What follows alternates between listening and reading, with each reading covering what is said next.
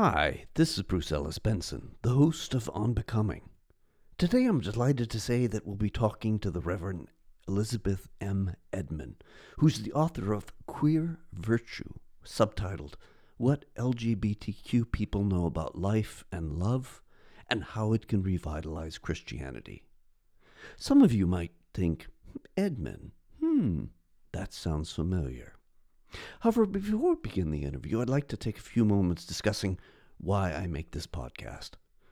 Up until recently, I was a full-time professor, and if you're a regular listener, you know that I've worked at such institutions, well-known institutions as Wheaton College, the University of Leuven in Belgium, the University of St. Andrews in Scotland, and the Union Theological Seminary in New York City. When I started doing this podcast last year, I was expecting it to be nothing more than a hobby, but the response has been overwhelmingly positive. And so I've decided to leave the academy and focus on podcasting full-time. Those of you who've heard my story probably also realize that moving to podcasting means that I can finally say what I really think. And you've also responded so positively. It's truly encouraging to see our downloads grow each day and week by week, to hear feedback from you, some of whom are even former students from decades ago. Often I hear about the unique challenges faced by people in the evangelical world. I know about these challenges firsthand. Alas, even in 2023, figures like Bill Gothard continue to have power and sway, and new threats like the theologically challenged folks at the Daily Wire have sprung up, spreading their own brand of hate infused with Christianity. I feel strongly that one of the reasons that this podcast is successful is that not only do we provide criticism of figures like Matt Walsh or Bill Gothard, we also try to show a new path forward, a path that truly takes at face value the claim that God is love. It's important to realize that figures like Gothard and Walsh, in effect, create a world for their listeners. It's a dark world where there are threats everywhere, and the only way to counter them is by hatred, violence, and further circling of the wagons. The title of our podcast, On Becoming, comes from Nietzsche's life motto, which is, become who you are. As beings who are constantly in motion, we're always developing, and as beings who are fundamentally social and relational, those around us, both physically and digitally, have a profound effect on how we change. The danger of people like Bill Gothard and Matt Walsh is that they take the most bigoted aspects of conservative Christianity and then supercharge them. Rather than making people less dogmatic and thus more open to inquiry, they close the world of their followers and make them far more dogmatic and sheltered. If you buy into the rhetoric that takes place on their programs, you will stop developing. You will become static, frozen in a world where darkness is constantly closing in and threats are always around the next corner. So I invite you to take a different path. Just like Walsh and Gothard, we're creating a world, but one where the spirit of charity is a greater power than the spirit of evil. The only thing that can truly fight radical hate is radical love. I was convinced of this long ago, but my experiences both in academia and more generally have made it clear to me that the fundamental choice here is really between love and hate. Jesus invites us to love our enemies, which is truly subversive of the order of hatred. While what is happening now is incredibly dangerous, it seems like every new day a story emerges about conservative Christianity tending more towards theocracy and moving further away from what Jesus teaches. The best and most Christian response is to be willing to forgive and to offer a path for redemption.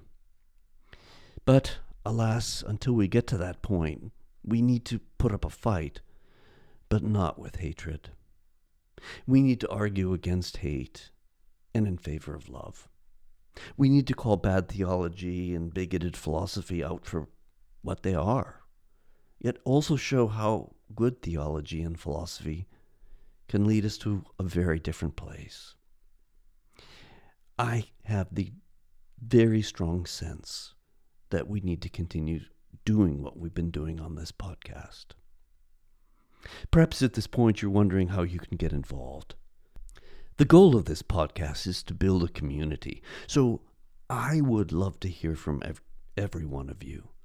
Whether it's just a short note to let me know that you're listening, or a lengthy critique of a recent or past episode, or something in between.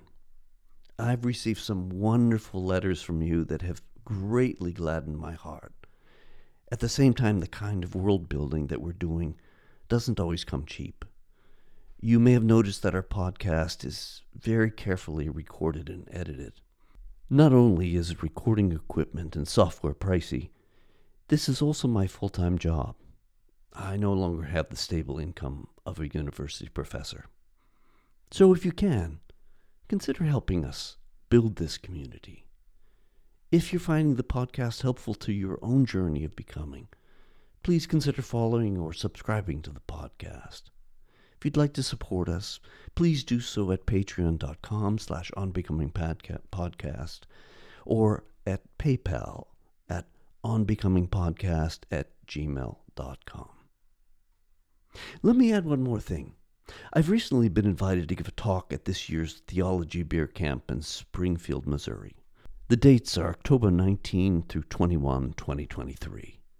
In case you're wondering, this is like a casual conference in which people who do podcasts related to theology get together, which is why it's titled The God Pod Strike Back. But the reality is it's open to everyone. There will be talks by noted scholars and the opportunity to meet people with similar questions. If you're interested and want to attend, you can use the promo code BruceGodPod. Something for you to consider attending. It'd be fun, of course, if you did, because I'd get to meet you. The description of those invited is that of theology nerd. You are the only one who can decide if that's really who you are. As for me, I'm pretty sure I qualify as the theology nerd, though my way to theology has been through philosophy. I was educated to believe the usual idea that philosophy and theology are just two different things. I don't think that's the case anymore, even if there are important differences between the two. We'll be jumping into the interview with Liz in just a moment, but let me add a few things for context. First, until this interview, I had never met Liz, and so the first few minutes of our conversation are ones in which we're discovering connections between our two worlds. I've already mentioned the episode that I taught at Union Theological Seminary in New York City. You may not realize that as far as liberal theology goes, Union is about as good a candidate for being on the far left. Wheaton, on the other hand, isn't quite as far right as, say, Bob Jones University, though my own sense is that it's working its way in that direction, which is sad because virtually no one takes Bob Jones seriously. But that's the price you have to pay if you want to make sure you remain uncontaminated by the world. Another way of putting the difference between Wheaton and Union, have you ever heard of antimatter? If Wheaton represents matter, then Union represents antimatter. That analogy is far from perfect, including the point that it's much more likely that Union represents matter than the other way around. But it should help you know that I have taught at places that are not just marginally different from one another, but that represent really different views of the world. In the case of Union and Wheaton, they represent two theological viewpoints within the world of Christianity, even if the folks at Wheaton would probably be inclined to think that Union is not even Christian. A second thing I should mention. Here's how I came to meet Liz.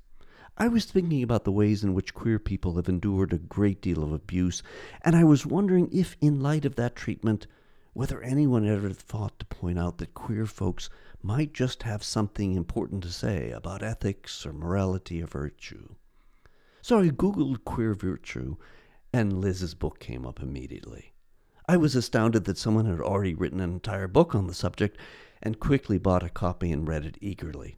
It's an excellent book, and it's also written in a way that has depth and nuance, but isn't too difficult to read. A third thing I should mention is something that I alluded to earlier. As soon as I saw Liz's last name, I thought, is it possible? Because there was a guy named V. Raymond Edman, who was the president of Wheaton College from 1940 to 1965. Edman Chapel is where all the students gather 3 times per week. Yes, Edman is Liz's grandfather, and she mentions that he carried the Book of Common Prayer around with him wherever he went. As she points out, that was back at a time in which the theological lines weren't drawn so deep, and the walls between various Christian expressions had become so steep. One thing you should know about Edman is that he was very beloved by students and faculty.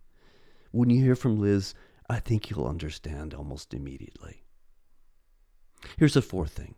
Liz talks about how the Bible is a living document that doesn't interpret itself and so requires us to read it and then think about how it applies to our time. She never even mentions Gadamer's name, but the idea of how we relate to texts, particularly ancient and religious texts, is a central theme to Gadamer's hermeneutics. The Bible is not a text whose meaning has been fixed from day one. Instead, it is and always has been a living document. By the way, to read the Bible literally is just another hermeneutic. It's not the absence of hermeneutics. Finally, I should mention 2 figures Liz discusses. One is Phyllis Tribble, who is a feminist biblical scholar and is well known for readings of the Hebrew Bible, particularly ones that challenge the usual patriarchal assumptions. Whatever one thinks of Tribble, she has been a truly important influence in biblical scholarship. The other person I should mention is Peter Akinola, who was the head of the Anglican Church in Nigeria. Akinola's homophobic views are well known.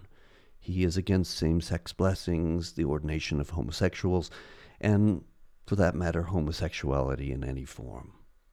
Liz talks about his work in the United States trying to, in effect, destroy the Episcopal Church by convincing individual churches and even some Episcopal Church dioceses to leave and form their own denominations. Just a quick warning. If you encounter a priest or church in the U.S. that describes itself as Anglican, you can be sure that this group is one that's no longer in communion with the Episcopal Church in the United States, which also means that Anglican churches are not recognized as being part of the worldwide Anglican communion. But on to the interview, in which we begin talking about our own respective connections to union. Hi. Hi. You were talking about the fact that you're a cradle Episcopalian, and I think you were going to go somewhere with that. I was just going to say that I had sort of fallen away from the Episcopal Church when I went to college, and then and when I started at Union, I wasn't yet back in the Episcopal Church. I didn't make my way back till the very end of my time at Union. But it was a wonderful place for me to be. I went to Union partly because I was already in New York, and partly to study with Phyllis Tribble, who now is a dear friend of mine. Wonderful. The wonderful gift of her friendship. Yeah. What's your connection to Union? So my connection to Union is that they, for many years, when Cornel West left, they had this position that kind of got filled from time to time by various people. And so I filled that. It was mainly just me teaching this course called Philosophy of Religion, which was more or less a kind of introduction to philosophy with particular attention to themes that had to do with religion or theology or something like that.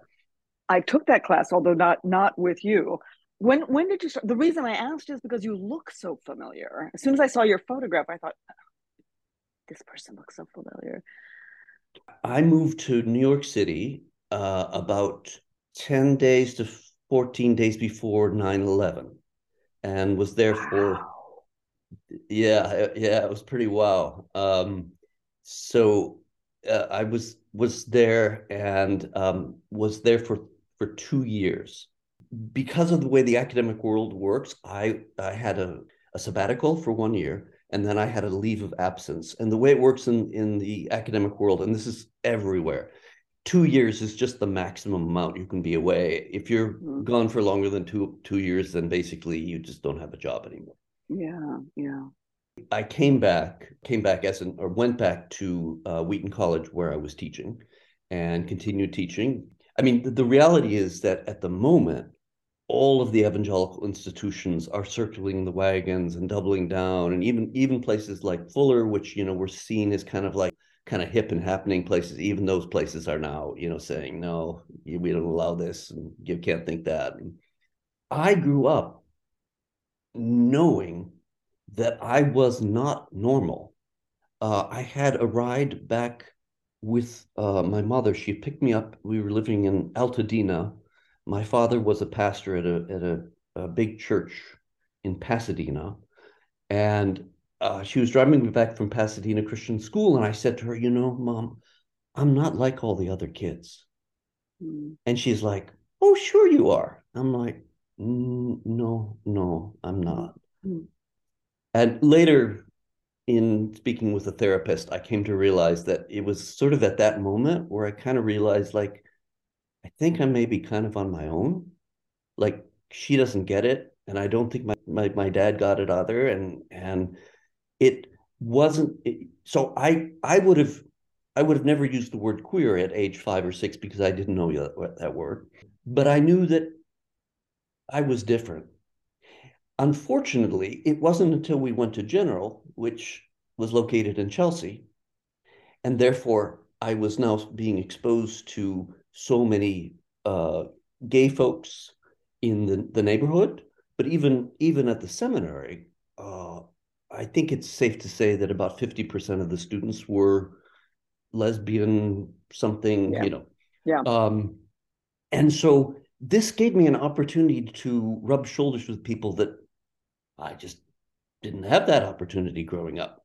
And not suddenly, but pretty quickly, I started to think, oh, I'm not straight. I'm not straight. But you see, then I still taught at Wheaton, where you have to sign a covenant saying that you will not have sex outside of marriage. So that meant, of course, that I couldn't really pursue figuring out like whether I was gay or bi, or eventually I got fired in 2014. They came up with all kinds of different reasons, but I'm pretty sure that the real reason was my sexuality, because I know I had told someone about my sexuality who then promptly went to the administration and told them this. So I got to teach a lot of smart kids who had a lot of questions and had been bruised, and things were difficult for them. So I felt like it was truly a ministry. In that sense, I'm grateful for being able to be helpful. You were there then when Julie Rogers was still functioning as chaplain there, and she said the same, something similar to me at the time, that one of the reasons she didn't feel like she could just sort of pick up stakes and go was because of the number of students who needed her there, who like really badly needed community. And that's not just a martyr thing. If you are called to community, if you are, and particularly spiritual community, then you take seriously what that is, to recognize there are people there who need to be in community with you, and you have something to offer. So that makes a tremendous amount of sense. So were you there when Peter Akinola was invited to speak at Edmund Chapel? So I would have been there. The reality, of course, is that there was a time when all faculty were expected to attend chapel. And then that gradually changed. What happened basically, there was a faculty section that just literally in terms of seats kept getting smaller and smaller because the student body was growing and there were only so many seats in Edmund Chapel. So no, I didn't go to hear him. Well, I asked because that was when Peter Akinola, of course, was sort of the figurehead of pushing the sort of the dissolution of the Episcopal Church here, which didn't happen, but there were a number of parishes and dioceses that decided to leave and affiliate with his group from Africa. And so I was at Northwestern when I heard that he was going to be speaking there. And of course, Edmund Chapel is named after my grandfather, Victor Raymond Edmond. And so my sister and my brother flew to Chicago, and we led a protest outside the chapel of turning over the chapel to this man who was like trying to divide the church. Anyway, interesting time. I'm so sorry I didn't know about that. I'm Yeah. so sorry I didn't know about that. That would have been, I could have met you. Oh, I well. know exactly, exactly, Mm. exactly. Well, I met some wonderful people then, I have to say. Yeah, more interesting stuff going on at Wheaton than I ever would have known. Anyway, here we are now, and I'm so delighted to be on. Thank you for inviting me to be on your podcast. I'm delighted to be here. Oh, it's wonderful to have you, Liz. Let me just add one thing here that you might find interesting. So I went to Wheaton and I came back to teach there in the middle of my graduate studies. So this would have been 1980, fall of 1987. Frank Griswold had just become the Bishop of Chicago, Mm-hmm. and he was invited to speak in chapel. Huh. Well, that's interesting. The reason I tell you that is, given the current regime, that would be utterly unthinkable. Oh yeah. So Oh my yeah. point is, there was a time back in the 80s and then into the 90s when places like Wheaton's were starting to open up. They were starting to be a little bit more kind of aware of the world. And then I watched as it just kind of closed down and, everything just. Well, and we also, we still were in a time then when uh, religious leaders could talk across lines of ideology and even for many people across lines of faith and tradition Hmm. in order to have Yeah. conversations. My grandfather, um, president of Wheaton College, carried around a Book of Common Prayer with him everywhere he went and drew many of his prayers out of the Book of Common Prayer, which, of course, is the Anglican Episcopal prayer book, not because he was an Episcopalian, but because he found the prayers to be so beautiful. He was really moved by them, and that wasn't such a rare thing back then that you could, you know, Mm-hmm. even form that religious leaders even could form friendships across lines of faith and political leanings. Like so. It to me, it's one of the tragedies right now that are the hyper partisanship of our society is also seen in hyper partisanship among sort of religious people of different religious affiliations or different religious leanings, and it's just a shame because we have so much to Mm-hmm. learn from each other. I'm not sure where we should start. You said that you were cradle Episcopalian, you went to Mm-hmm. Union, and Mm-hmm. then somehow going back in the Episcopal Church seemed like an option or maybe the way to go, or I'm not sure how you describe it, but I'm kind of interested to know what happened. So, wow, wow, that's not a. I don't know if that's a story I've ever told publicly. That's interesting. Not because I wouldn't, but just because I'm not sure anybody's ever asked me. So no, all of my spiritual um, leanings, desires, inclinations, to me feel of a piece with call. It all feels to me of Mhm. this sense that of being sort of like beautifully summoned by the divine. Come over here, check this out. You'll like this. Come here, let's hang out. So what happened for me was, so I grew up in Arkansas and was part of a really beautiful community in the Episcopal Church, St. Paul's Episcopal, which remains sort of a flagship. I don't know if I'm using that word correctly, but it's a very prominent parish in the national church. Many people there from the University of Arkansas. So it was a beautiful community, rich life of the mind. And I grew up. I was there in the '70s when I was a kid, but the Episcopal Church itself was grappling with all these big issues. Like, do we ordain women or not? The 1979 prayer book was coming into formation, and so we were earlier in the '70s doing all this experimental liturgy, to like sort of like to inform those the thinking about what should be in the prayer book and how to frame our prayers and our prayer life. Anyway, so it was a rich and beautiful place, and the music was absolutely exquisite. My mother was a Mm. singer, and the music was just so beautiful and meaningful. so we participated in that. When I was 14, my mother was diagnosed with cancer, which killed her the following year. And it was people in that parish who stepped up to take care of us, including for a while, actually housing us. There was a particularly extraordinary family in that parish, and they just brought us into their home. All of it, and I go on about this only to say that it was really important community for my family, and it was an important community for me in terms of being able to explore my experience of both of transcendent reality and liturgy, and what it is to encounter the sacred in community, which is a wonderful place for me to grow up in.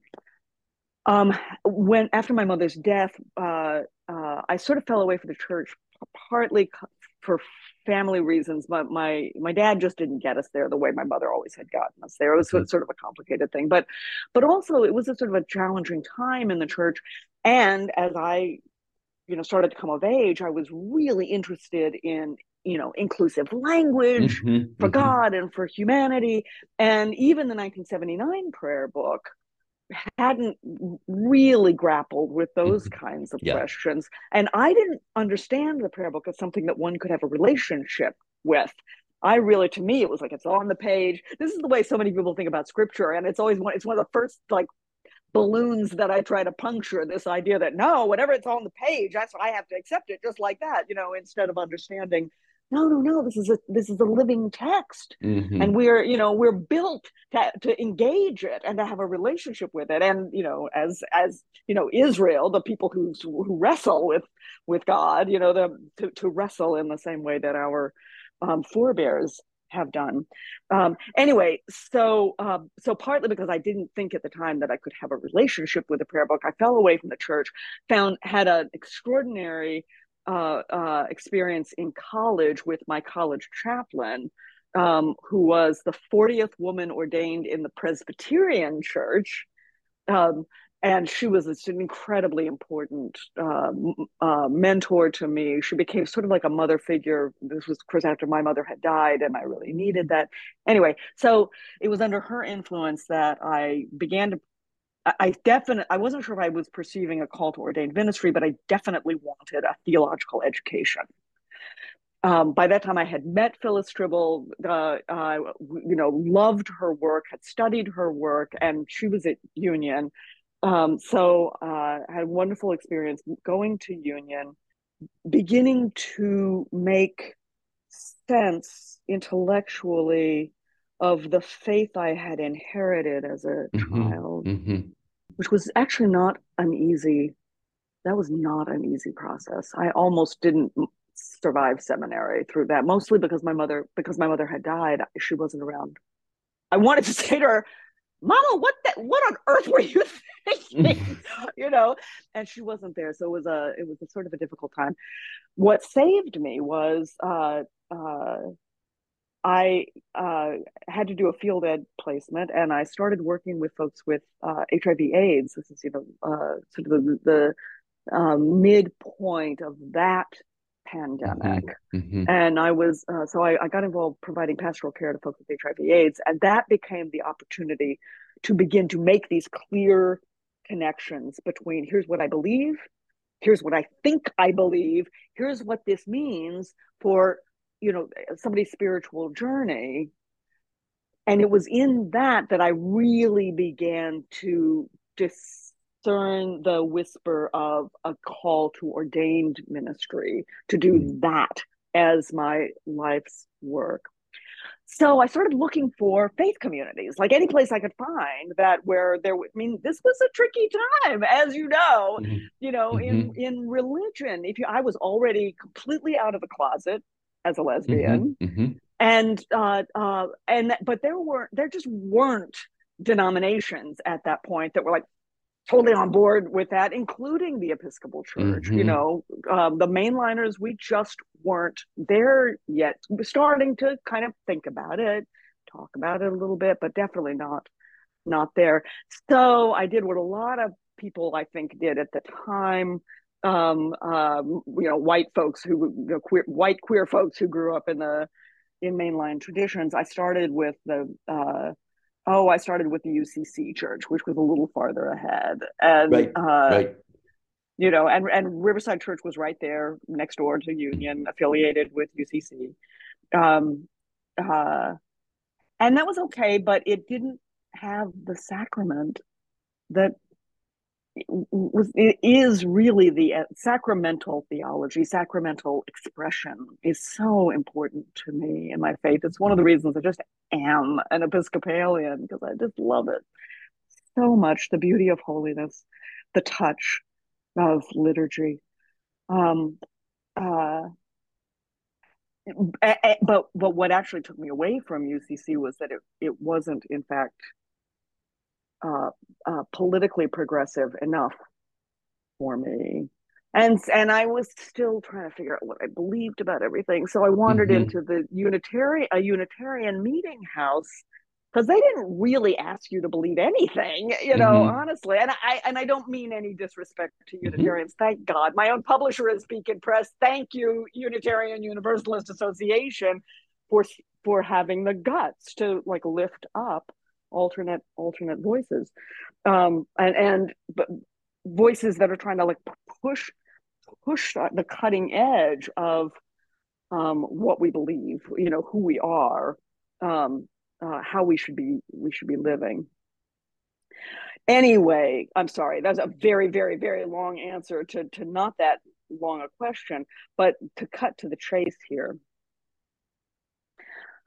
I found myself, I almost joined this Unitarian meeting house, and I was part of a members group that was meeting once a week. And on one particular Sunday, the senior pastor came in to talk with us about this meeting house and what they believed.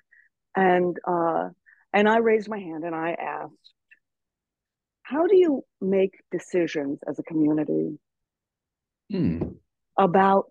particularly about,